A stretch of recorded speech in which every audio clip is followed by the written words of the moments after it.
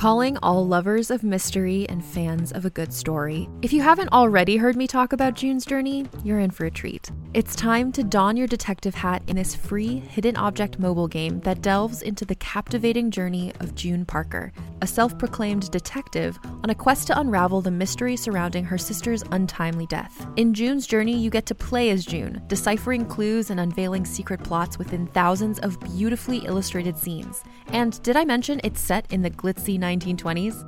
New chapters are added weekly, so you will never run out of new thrills to uncover, and you can also personalize and decorate your very own Orchid Island where the story takes place. How sharp are your detective skills? Find out when you download June's Journey on your Android or iOS device, or play online via Facebook Games. Your detective journey awaits.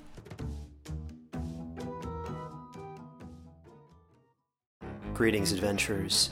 Today we're excited to introduce you to a new story, Dark Dice, a horror podcast that blurs the line between actual play and audio drama, where the story is determined by the roll of the dice. 6 adventurers embark on a journey into the ruinous domain of the Nameless God. They will never be the same again. One of the players is not what they seem after a doppelganger, a creature that can assume the form and voice of whatever it kills, infiltrates the team. As the players are picked off and replaced one at a time, can they figure out who the monster is before it's too late? Can you? Here's a quick example of what our show sounds like. The shambler with the jar of liquid inside of him. Soren Arkwright let loose an arrow that cracked the glass, passing through the spine of the creature. The shambler still managed to maintain its forward momentum, but stumbled as it eagerly tried to bite and swipe at Soren, landing near his feet.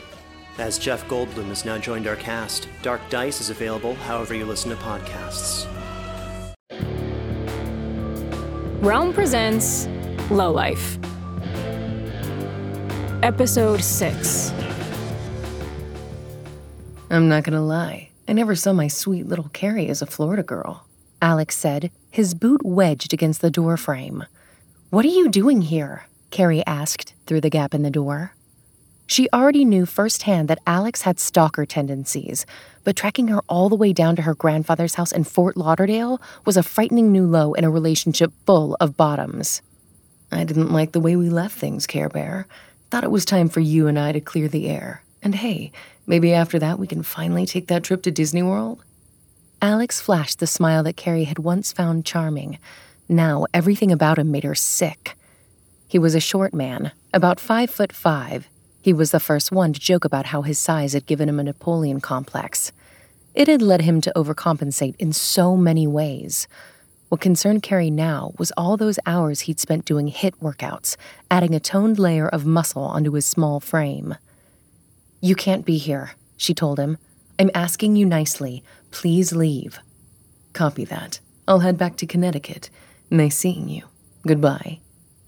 He stood stock still, staring her dead in the eyes, his mouth curling into a crooked grin. Carrie pushed against the door, but his size 7 boot held firm. Ow, come on. I'm not coming in. I just want to talk through the crack, okay? I'm serious, she said. You need to leave now or I call the cops. The cops? Seriously? That's a little harsh. I don't want you here. Go ahead and call them then. Waste their time. I am. Carrie checked her pocket. Shit! Her phone was on the dining table, where she left it to avoid Marlon's unrelenting texts. She'd have to improvise. Carrie leaned her back against the door and held a hand up to her ear. Alex couldn't see it, but she hoped the fake phone would help sell the performance. Hello? Yes, I have an intruder on my porch. He won't leave, Carrie said to no one. Yes, I'm at 7580 Southwest 5th Street. Please send someone quickly. I think he might hurt me. She waited a few seconds. Yes, I'll stay on the line. Thank you. Alex's foot was still in the doorframe. He'd leave soon, she thought. Deep down, he was a coward who wouldn't want to deal with the police. She kept up the ruse. Yes, I do know him, but he isn't welcome here. His name is Alex Mastrantoni. Her actual phone vibrated from the table across the room. She prayed that Alex hadn't heard it. He's my ex-boyfriend. No, he's stalking me. The phone buzzed again. Ooh, what was that? Alex said. Sounds like someone's got herself 2 cell phones. That's a fancy move, Carrie. Her blood raced as she stumbled through her faked conversation. You have someone in the area? Okay, good. Yes, he's still... Or maybe you don't have two phones, Alex said. That's not mine, Carrie responded. It's my friend's. The door burst open, knocking Carrie to the floor. Oh shit, I'm sorry, Alex exclaimed, stepping into her house. I swear to God I didn't mean to do that. I was adjusting my foot and slipped. Are you all right? He reached his hand down to Carrie. She batted it away. Get the fuck out, Alex. Relax, I'm not going to hurt you. Carrie sat up. You already did. That was an accident. You know I abhor violence. I just want to talk. I said everything I need to say to you back in Connecticut. Well, I didn't get to say everything I wanted to say, Carrie. You wouldn't let me. You wouldn't even pick up the phone, and now you're blocking my calls. Carrie stood up slowly as she watched Alex cross the room. You cheated on me, she said, constantly, and you told everyone I was crazy for thinking that you were. I didn't tell anyone anything. I just tried to explain. You broke into my fucking apartment, Alex. You stole hair from my brush. I did what? Do you have any idea how insane that sounds? Look, I regret the cheating. It was a moment of weakness. I was wrong. But you overreacted. I mean, you ran away to Florida? Really? New England was killing me, Alex. Maybe you'd have realized that if you ever paid attention. I've been working on myself. Meditation, therapy, exercise. I should have been there for you, and I wasn't. I want to be a better person. That's good, but you still can't be here right now. Why did you come all the way down here? It's stalker behavior. Don't say that word. I'm not hunting you. I wanted to see you. I've been touring, actually. I was able to string together a few sax gigs down the East Coast, the sort of tour you always wanted me to do. Sat in with a mind-blowing combo for 2 nights in D.C. I was making my way south, and a little birdie told me where you'd landed. Turns out I wasn't far from you. You expect me to believe that you just happened to be in the neighborhood? Of course not. Look, I tried calling ahead. I even got a new number just to reach out to you, but you blocked that one too. You're not even giving me a chance. Carrie's phone buzzed from the table. Someone was calling. Alex checked her phone's display. Who's Brad Marlin? He asked. He's a friend. A friend? You're already seeing someone? It's not like that. The phone fell silent. Alex scooped it up and typed in a few digits. Carrie couldn't believe she hadn't changed her passcode. Wow, lots of texts from this guy. Everything okay? Why aren't you answering? Alex looked at Carrie. You're calling me a stalker? Seems like you've got a type. He scrolled through more texts. Well, he wants you to know he didn't tell Wilma about what we did to Olivia.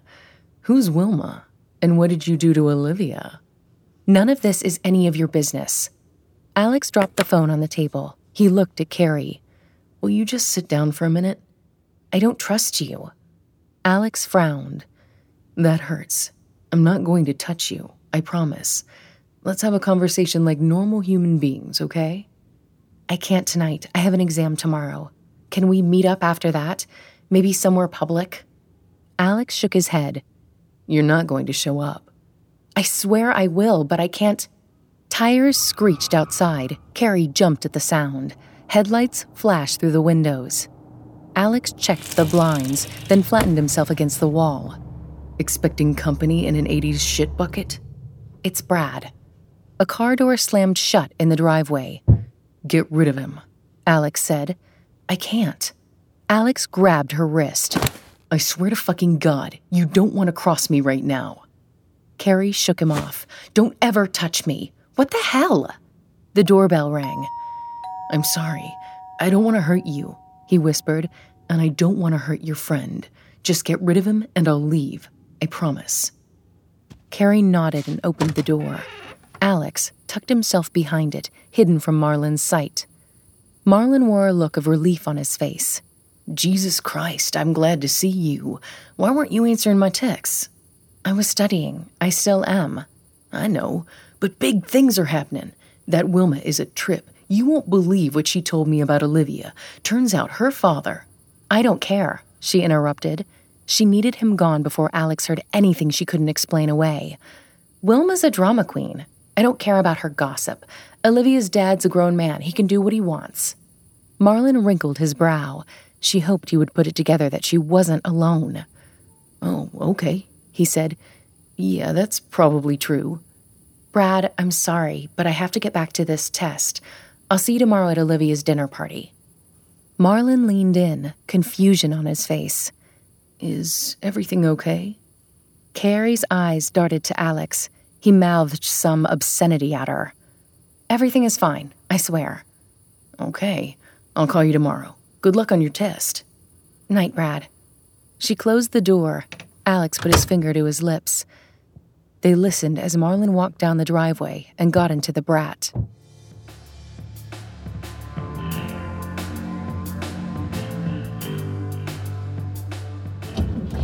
Marlon turned the ignition key. That interaction with Carrie didn't add up. She hadn't even met Wilma, so wouldn't have a reason to call her a drama queen. And they certainly had no plans for an Olivia dinner party tomorrow night. Carrie was signaling him that someone was listening. Or worse, someone or something was there with her. Marlon looked back at the house. Carrie appeared in the window and waved goodbye. She closed the blinds. Something was definitely up, and he could tell she needed him to act like it wasn't. He backed the truck out of the driveway and drove down the street until he found a parking spot out of sight of the house. He reached under his seat for his trusty machete. Crap. He must have lost it the other night when he tangled with that weregator out in the rain. Marlon walked to the back of the vehicle and popped the hatch on the truck cap. He sorted through the various sprays and chemicals. Sure, it was dangerous stuff, but would it be any use against an alligator man?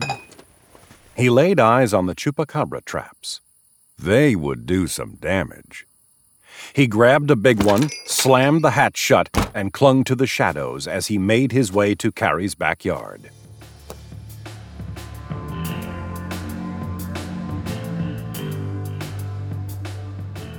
Carrie sat on the couch while Alex paced her living room. He was going on about what an idiot he'd been and how he still loved her, how he was going to change. She let him talk. That was safest. She couldn't help but feel like this would all end badly. Carrie wondered if Marlon got the message. Had she gone too far when she assured him that everything was okay? What if he'd bought that part? Then again, maybe it was best that Marlon didn't get involved.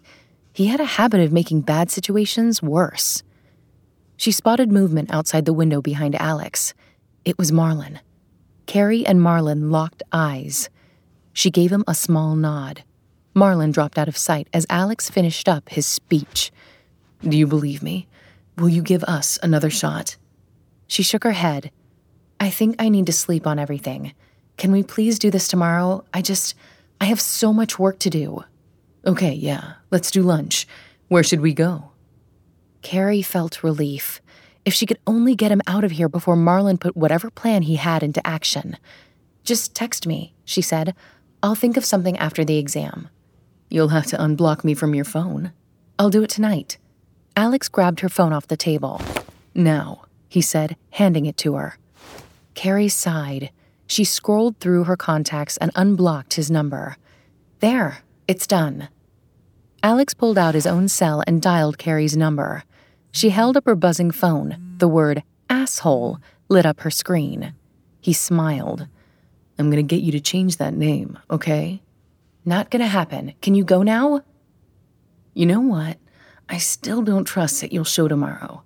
I have a bottle of Syrah in my car. Let's just talk tonight. She realized that there was no way that he was going to leave. There was a clatter from the backyard. What the hell was that? Alex asked. I have no idea.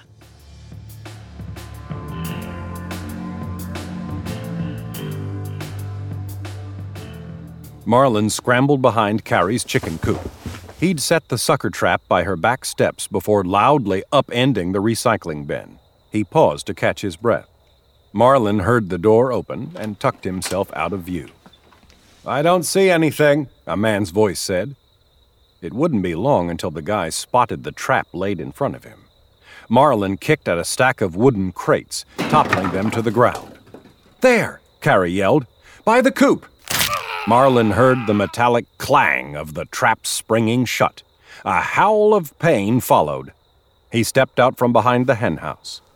He saw a tiny man with the steel trap clamped across his lower leg, digging into his calf. "All right, gator scum," Marlin said, putting up his dukes. "Let's tango." The man pried at the trap. Confused tears streamed down his face. "What the fuck, dude?" "You want to fight me like that, or you want to fight me like a gator?" Marlin said. "Honestly, I'm fine either way. I've killed one of your kind already." The guy looked to Carrie. "What's this maniac talking about?" "Brad, this is Alex. He used to be my boyfriend. He's not an alligator." Now Marlin was confused. "What? I thought you were signaling that you needed help." "I was. He's just a normal guy." "Well, not normal. He's a shithead." Marlin took another step toward Alex. "Sorry, let me help you with that. There's a release latch and..." Marlin's vision went white for a second as Alex delivered a spinning roundhouse kick. The massive steel trap smashed into Marlin's jaw, knocking him to the ground. "Alex, no!" Carrie screamed. Marlin tried to climb to his feet, but Alex launched another trap kick at him. He felt at least one rib on his right side crack. "Ow, what the hell, man?" Marlin cried. Alex climbed on top of Marlin and began pounding away at his face. The fists were coming too fast for Marlin to block. He was out of breath and seeing stars. "Leave him alone!" Carrie grabbed Alex's shoulder. He shoved her to the ground. Alex finally stopped pounding. He looked down at Marlin's damaged face, then turned to Carrie. "Who the fuck is this guy? What's this shit on my leg?" "He's my chupacabra exterminator, you asshole. It's a chupacabra trap." Marlin blinked his swelling eyes. "Nice to meet you." Alex found the release on the trap. He popped it open, freeing his bloody leg. "You can't use these things on a person. I'm going to sue you, pal. I'm going to have your license." "Good luck with that," Marlin said. Alex looked at Carrie. "This isn't over. I'll be seeing you soon." He limped around the side of the house, disappearing into the night.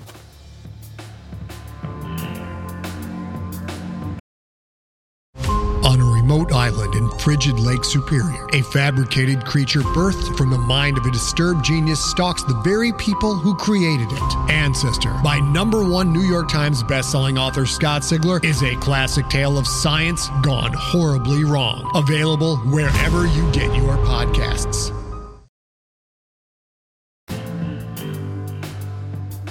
Marlin walked out of the bathroom and found Carrie on a stool at her kitchen island. He held up a blood-stained towel.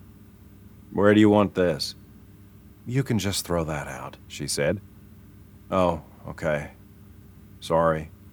"It's fine." Marlin sat down next to her and downed the glass of water she'd poured him. He ran his tongue along his gums. "At least I've still got all my teeth." "Brad, I'm so sorry. I didn't think he'd come at you that hard." "Who the hell was that?" "I kept expecting him to transform.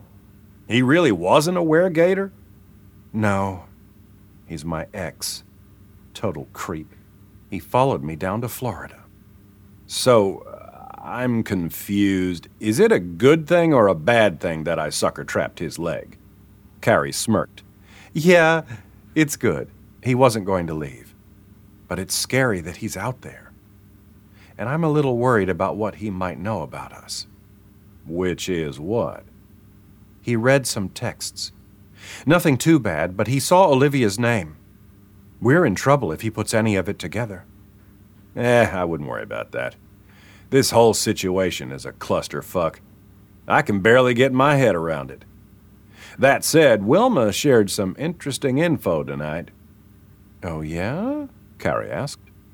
"Turns out Olivia's father turned her into a weregator. He's the one trying to create the Gator Army." "Why would he do that?" "He's up to all sorts of evil stuff. He has some plan to dry the Everglades so he can develop real estate out there. They don't really know how he's going to do it, but it would be devastating for wildlife and bad for the rest of us. Olivia was working with Wilma and her crew to stop him. She was supposed to steal plans from Matheson's office the night she disappeared. The theory is that her dad caught her in the act and completely freaked out. Then he used some old tech from these 50s-era experiments to turn her into a gator soldier. That way he could control her. That's the kind of stuff my grandfather was obsessed with. Exactly. We think that Matheson was using her to try and get into your grandfather's stuff. Wilma thinks there might be instructions in there for some kind of machine or weapon that'll help him drain the swamp. You know, literally. All of this sounds pretty out there, Brad. Are you sure we can trust Wilma?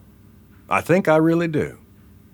You should have been there. She's a bit of a loon and seems like she'd be happy if the whole state was swamp, but she's got this conviction.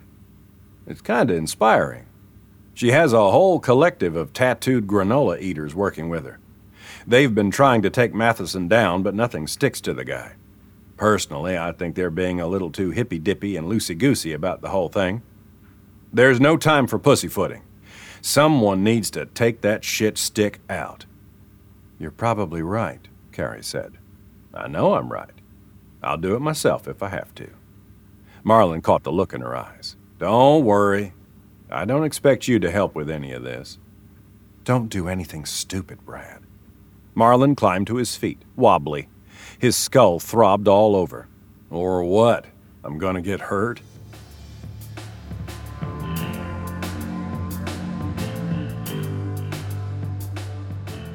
What the hell happened to your face, Bubbles? Vicky whispered as Marlin limped into her pew. Is it that bad? Did you get hit by a truck? I got run over by an Oompa Loompa. What have I missed so far? Nothing yet. Do you think those are Eduardo's parents up there? Marlin looked to the front of the church. A Cuban couple in their 50s stood talking to the priest.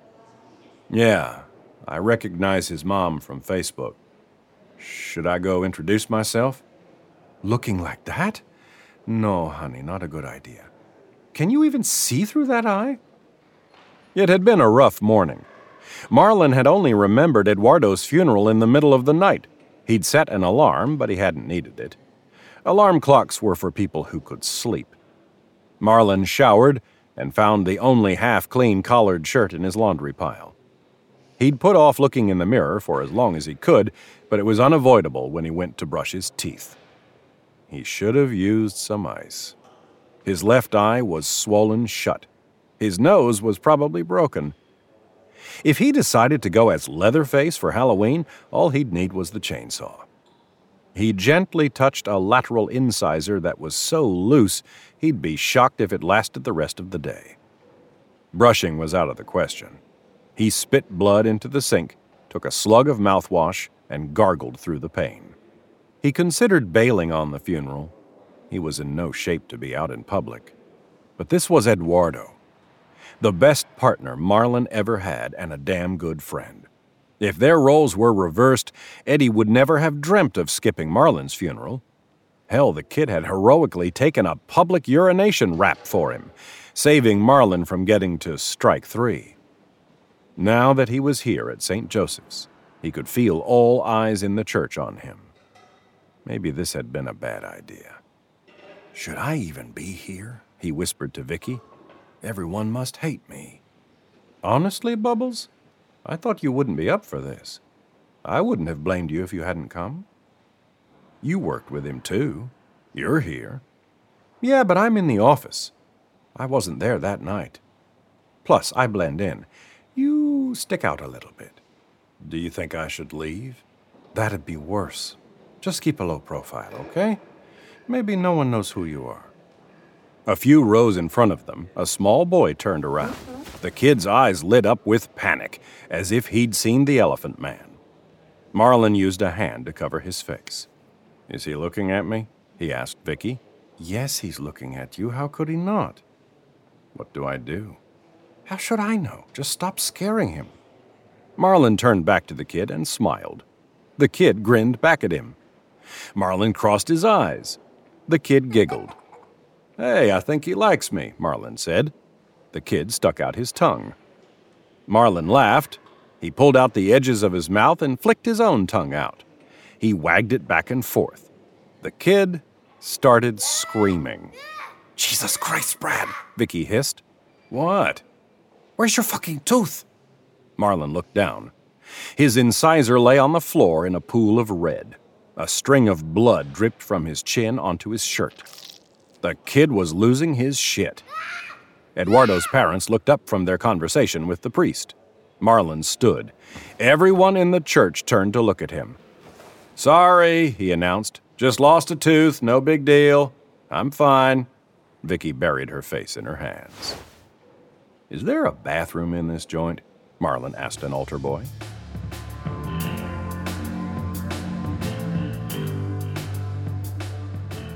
Marlin stood at the sink, stuffing toilet paper into his upper lip to stop the bleeding. He looked like a madman. "You fucking idiot. You stupid moron," he cursed at his reflection. The door to the bathroom swung open. A Cuban man in his 60s entered. He had a wide, warm face and wore a dark sharkskin suit with a minimal gray pinstripe. "Hacer que bola?" he asked. Marlin nodded and smiled, hoping the man would leave him alone. The man repeated it in English. "Everything okay, my friend?" "Yeah, just having a rough morning is all." "Do you need to use the can?"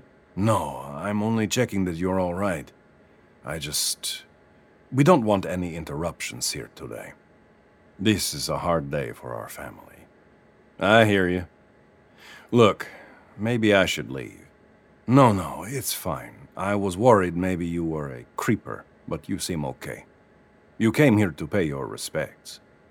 How did you know Eddie?" "Just a friend." The man smiled. He checked his hair in the mirror. "He was a good kid. He had a lot of friends." "He sure did." "I'm Oscar. I'm Eddie's uncle." "Good to meet you, Oscar." "And what is your name?" "I'm Brad." Marlin watched Oscar's smile migrate back to Cuba. "You're not Brad Marlin, are you?" No, I'm Brad something else." Uncle Oscar took a step back from the sink. "You are him. You have a lot of nerve coming here after what you did." You don't understand." Oscar grabbed Marlin by the collar and shoved him against a toilet stall. "You're the reason Eddie's dead." "No, I'm sorry. He insisted on coming. I didn't." "He never should have been out there at that hour. I heard he was at a bar with you before it happened. You got him drunk and marched him to his death. Look, there's a lot more to the story, and I'm trying to make it right. I'm going to find out what happened, and then I'm going to avenge him." "Avenge him? What kind of psychopath are you?" "I'm leaving, okay? I'm going. You better." Oscar poked Marlin in the chest. "I'm gone. I'm sorry for your loss." "Fuck off, you mutt." Marlin staggered from the bathroom and out the front doors of St. Joe's.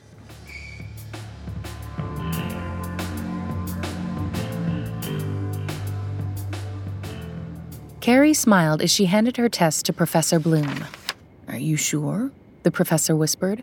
Carrie nodded. She walked back to her seat, scooped up her purse, and headed for the exit. There were a few jealous glares from her fellow classmates. When she stepped out into the sticky autumn air, she sighed with relief. She had turned in the exam almost 40 minutes before the class ended.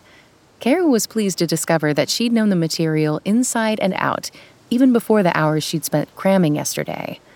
She took a moment to remind herself that she was good at this. Maybe she could ease up about school. After all, she had a lot more to stress about. Carrie unlocked her golf and wondered what she'd do with the rest of her day. She should probably pay her grandfather another visit. If Frank was having a lucid day, maybe he'd be able to tell her more about the Gator soldiers.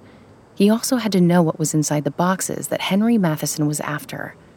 But could her sweet old granddad really be caught up in all this? As Carrie sat down in the driver's seat, her phone buzzed. These days, that could only mean bad news. She felt an urge to throw it in the nearest body of water. It was Alex. "This wouldn't be the Olivia that you and your friend Brad did something to, would it?" He followed that up with an article from the Florida Sun-Sentinel. The headline read, "Still no leads as search for Olivia Matheson enters third week." Next, a chilling collection of emojis, snakes, knives, squirt guns, and syringes. A shudder ran down her spine. She'd never feel safe knowing Alex was onto them. Carrie called Marlon. He picked up on the first ring. "What's up?" "Alex sent me an article about Olivia," she told him. "He knows." "What? How?" "He's not stupid. It probably wasn't that hard for him to put together." "So what? What's he gonna do?" "Honestly, I have no idea. He's obsessed with me, and I'm afraid he's going to try and use this leverage to get what he wants. Look, you're not going to want to hear this, but we should go to the cops." "Carrie." "This has all gone too far. It's time for the truth. If the police do even a little digging, they'll find that it's all real. They'll bust Matheson. They'll end this whole thing." "The cops don't bust guys like Henry Matheson. I'm gonna put a stop to him myself. Right now, actually. So just, sit tight and stay away from your buddy Alex. He won't have anything over you for much longer." "Wait, what are you doing?" "Listen, this might be the last you hear from me for a bit. I'm sure that's good news to you. Just, if anyone comes around, which they probably won't, let me take the fall for it. For everything. Tell them I threatened you. Say whatever you need. You're a great person, Carrie. You don't deserve to be involved in any of this." "Brad, you don't sound like yourself. Are you okay? Where are you?" There was no response. He was gone.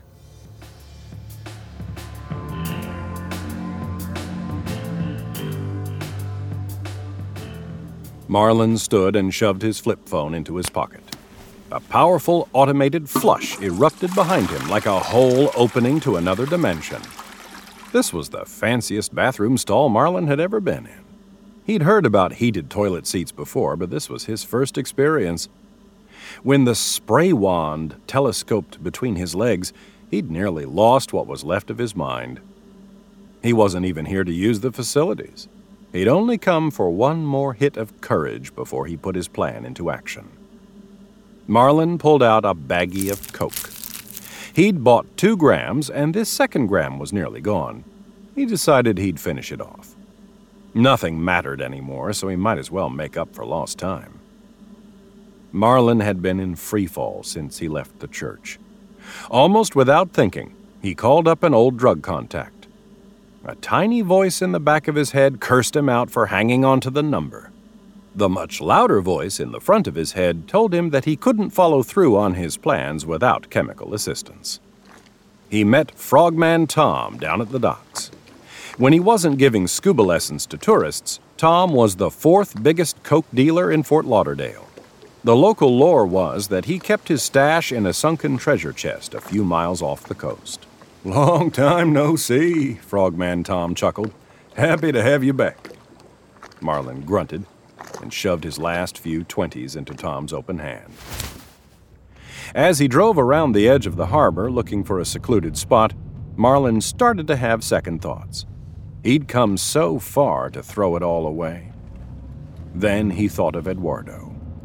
That poor kid was in a closed casket because of a weregator created by Henry Matheson, the major league asshole who turned his daughter into a monster and was trying to destroy the Everglades with no care as to who or what was displaced or killed.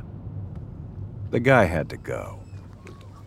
Marlon did his first bump in 12 years tucked under a davit crane surrounded by pallets of bananas. He spent the next 20 minutes watching a nervous pelican with a fishing lure stuck in its beak struggle to take down a blue crab. The stuff Tom had sold him hit like an anvil. An hour later, he cut himself a caterpillar-sized rail on a ping-pong table in the sporting goods section of a Bell's department store. That got him keyed up enough to shoplift a ceramic switchblade. Once Marlon was back on the road, he was off to the races, trying to maintain his high like he'd never lost the habit.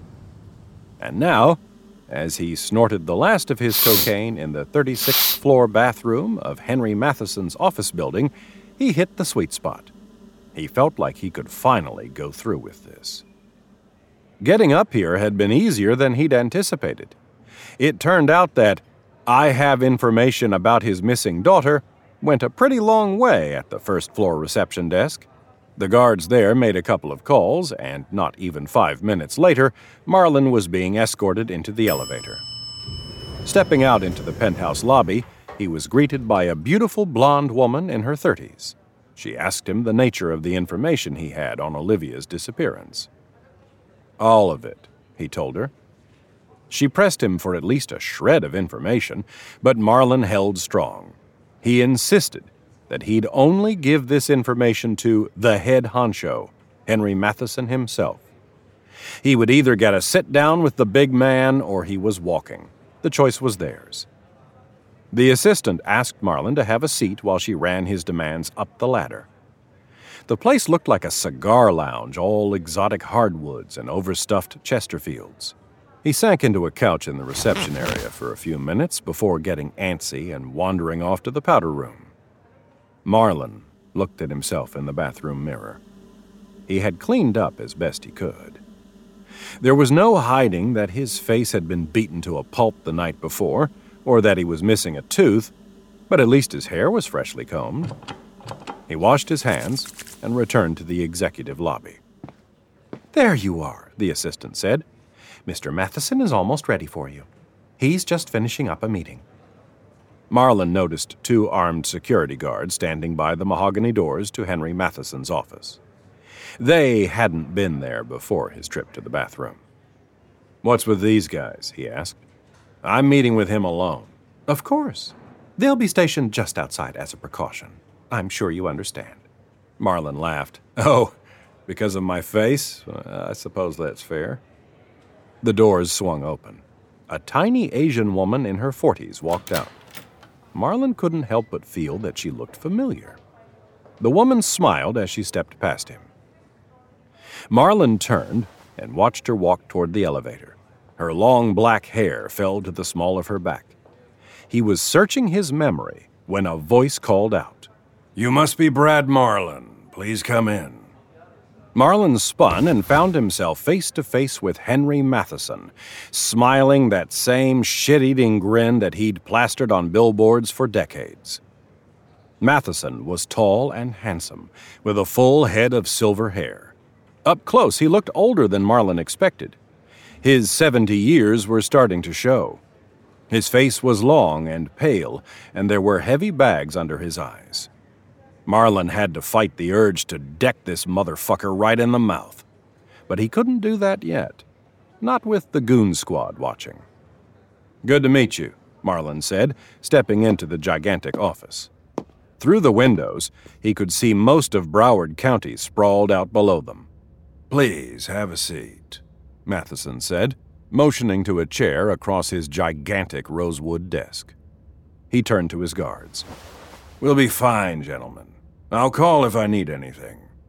As the office door closed, Marlin caught one last glimpse of the dark-haired woman.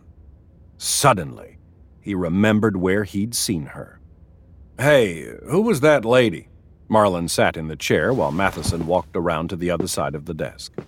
"Which one?" "The one who was just in here." "That was Beatrice Lim. She's our head of environmental research and development." "What were you two talking about?" "I'm afraid I'm not at liberty to discuss the details of your chupacabra experiments," Marlin blurted out. "I'm sorry? No. The projects have nothing to do with chupacabras." "You sure?" "I've seen her before. Just a few nights ago, in fact, at Camp Arrowhead. Any of that ring a bell?" "It doesn't," Matheson said. "So I'm told you had some information on Olivia." "I'll get to that. But first I want to talk about Beatrice. She walked right into a sucker den. There had to be 400 of those bastards in there, and not even your garden variety chupacabras. Some of them were huge, with fluffy white fur like sheepdogs with fangs. She just whistled and called them Buttercup, and then they crawled all over her like she was the queen of the chupacabras or something." "I'm afraid you have Beatrice confused with someone else." Marlin was getting off track. This wasn't at all how this was supposed to go. But he couldn't stop the train now. The Coke was doing the talking for him. He continued. And then she opened the door to this big steel closet smack dab in the middle of a summer camp lunchroom. The whole place was filled with glowing green light. She walked right in there with a few of her giant white suckers in tow. I keep wondering what that green light was. Any ideas? Mr. Marlin, I've heard enough. If you don't get to what you know about my daughter, I'm going to need to ask you to leave. I haven't a clue what you're talking about. Marlin pushed on. That's not what I heard, pal. Rumor has it you created the chupacabras, and I'm willing to bet that was just the start of it. I think Ms. Beatrice is running a secret lab where she's cooking up all sorts of monsters for you. Matheson leaned back in his chair and stared Marlin down. Marlin wondered if this was his moment. The ceramic knife weighed heavily in his pocket. He could lunge and stab him in the neck. The guards would rush in, but by then it'd be too late. Matheson would be dead. Eduardo and Olivia would be avenged. Or would they? Marlin hadn't even started in on his rehearsed speech. Henry Matheson would die without knowing why this stranger had left him with his throat slashed open. I know what this is, Matheson sputtered. You're one of those environmental lunatics.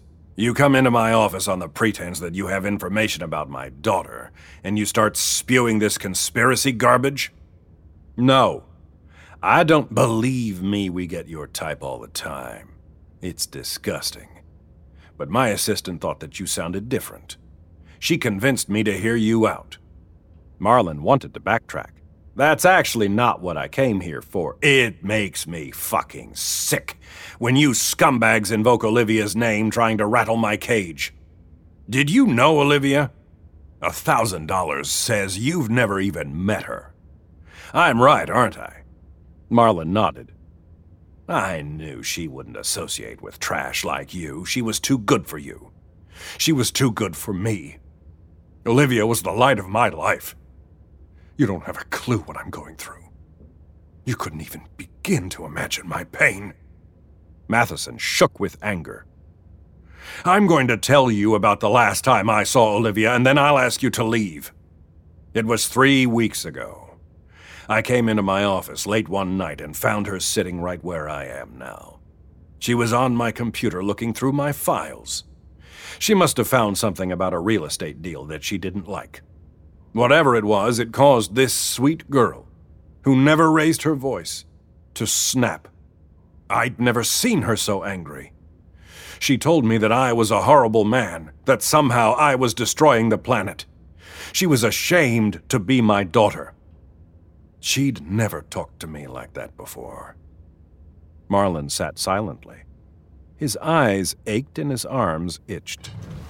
Matheson stood and walked to the window. Do you know how I responded? I told her to go to hell. Who was she to get involved in my business? I raised that girl, not her mother, and I made sure she never wanted for anything. All those fancy schools, I guess they got to her. She wouldn't back down. I told her that I didn't want to hear any of it. I threw her out of the office. Matheson turned back to Marlin with tears in his eyes. Now she's gone. Maybe she's run away. Maybe she's been kidnapped. But if that's the case, where's the ransom letter? The entire state knows how much I'm worth. If anyone had my darling Olivia, I'd sign my life away to get her back. Now it's been 3 weeks, and I'm beginning to fear the worst. He walked back toward Marlin and leaned against his giant desk. If she truly is gone, how can I live knowing that "go to hell" were the final words she heard me speak? With that, Matheson started sobbing uncontrollably. He crumpled against the desk as tears streamed down his face. He pulled a handkerchief from his pocket and wiped the snot from his nose. You know what? I'm glad you're here for this. I want you to see the broken man you've chosen to confront with your righteous bullshit. You people are always talking empathy and compassion. Well, look at me. I'm gutted. I'm a shell of a man. Marlin felt the blade press against his thigh. This was the best chance he was going to get. But, Jesus, could he really stab a crying man? This guy was either the world's greatest actor or he was telling the truth. Marlon was back at square one. Why was he even here? Because of a tall tale told by a swamp lady who'd spent an entire night plying him with moonshine? For all he knew, this could have been Wilma's plan. She could have been trying to turn him into an unwitting soldier for the cause, just like she accused Matheson of doing to Olivia. His head started to spin. "I'm sorry," Marlon said.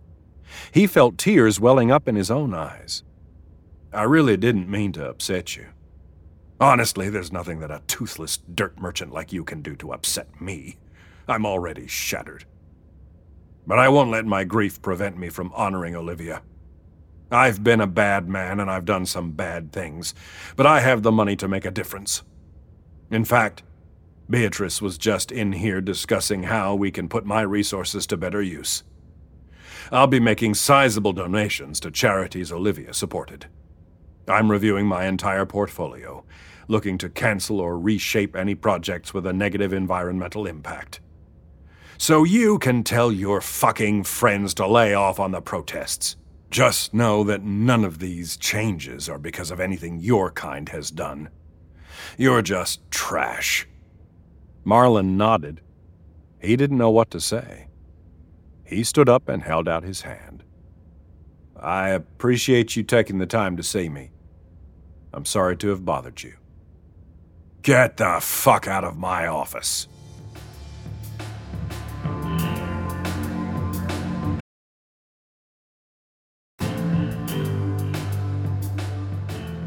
Marlon watched the floor numbers blink by as the elevator descended.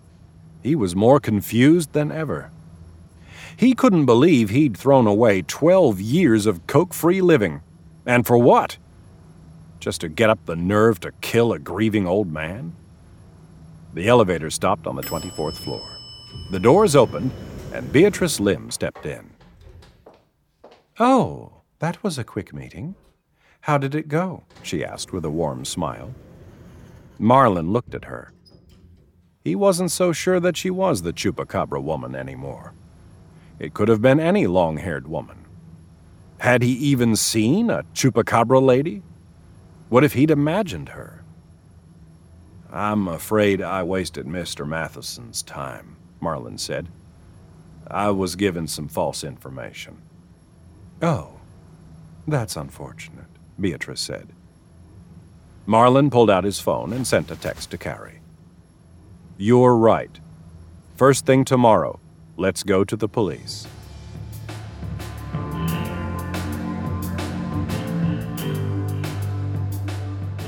Carrie stood out front of the Broward County Sheriff's Office. At 9 a.m. on the dot, Marlon's brat pulled into the visitor parking lot. He looked like a wreck, and he'd done almost nothing to tend to the wounds Alex had left him with. She asked what brought on the change of heart. "We're in too far over our fucking heads," was his response. "Let's go inside." Carrie grabbed his arm. "I think we should tell them everything, okay? Let's let them sort it out. This is what they're paid for." "I couldn't agree more," Marlon said, surprising Carrie. "Let me do the talking, but yeah, we're telling them everything." In the lobby, Desk Sergeant Hong made them endure an endless string of jokes about Marlon's missing tooth. "What happened? Did you get tired of shooting yourself in the foot and decide to punch yourself in the mouth?" That sort of thing. Once Hong was out of quips, he finally bothered to ask why they were there. "I've got a confession I want to make," Marlon said, "but only to Atkins. Is he in?" "It's an insane morning here," Hong said. "Can't you just tell me? Wait. Did you shoot someone other than yourself in the foot this time?" "Just get him for me. He'll want to hear this." A few minutes later, they were sitting in Atkins' office. Carrie watched as Marlon fidgeted in the chair next to her. His legs were crossed, and he was dangling his flip-flop off his big toe. For the first time, she noticed a small scar on the top of his foot. That must be where the bullet had hit him. "I think we're doing the right thing," she told him. He looked over at her and forced a broken-toothed smile. The door opened and Sheriff Atkins strolled in, happy as a clam. Brad Marlin, they tell me you're ready to confess, he said, sitting down behind his desk. Let me guess. I was right. A sucker killed your friend. No, actually, it wasn't. And that's not why we're here, Carrie chimed in. Adkins leaned back in his chair. Okay, whatever this is, let's make it quick. We've got a lot going on here today. Marlin looked at Carrie. She gave him a nod. It's about Olivia Matheson, Marlin said. Adkins raised an eyebrow. Oh, we kinda sorta. Marlin gulped. I'm just gonna say it. We killed Olivia. Well, I killed her, but it wasn't what you think. She was a monster, like a werewolf, only an alligator. We call them weregators, and there's more of them. Adkins said, turning to Carrie. This is true? Yes, it's true, Carrie said. She felt a great relief in finally telling the truth. We dumped her body out in the Atlantic. You're kidding, right? Adkins asked. This is some kind of joke? No, Carrie said. Why would you think it's a joke? Marlin asked. It just came in over the radio a few hours ago, Adkins said. They found Olivia, alive. Marlin and Carrie looked at each other, then back at Adkins. What? They asked in unison. Olivia Matheson is alive, he said again. Not a scratch on her. I just got off the phone with her father. He was beside himself with joy. That's really something, Marlin said. What great news. Now, Adkins said, what was that you were telling me? You're listening to Lowlife, narrated by Nick Sullivan and Eleanor Cottle. Produced by Realm, your portal to another world. Realm, listen away.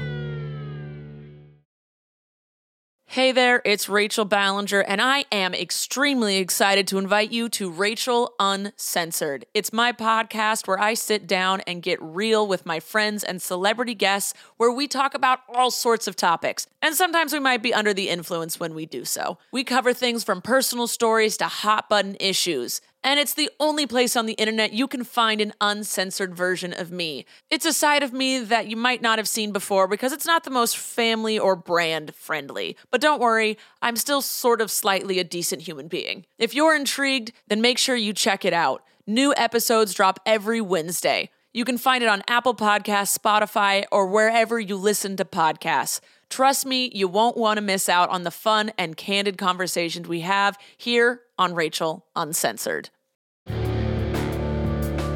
Lowlife is written by Steve Marcarelli and Billy Laylor, produced by Marco Palmieri, and executive produced by Molly Barton. Audio produced by Amanda Rose Smith. Sound design and editing by Kaylin West, and theme music by Amanda Rose Smith.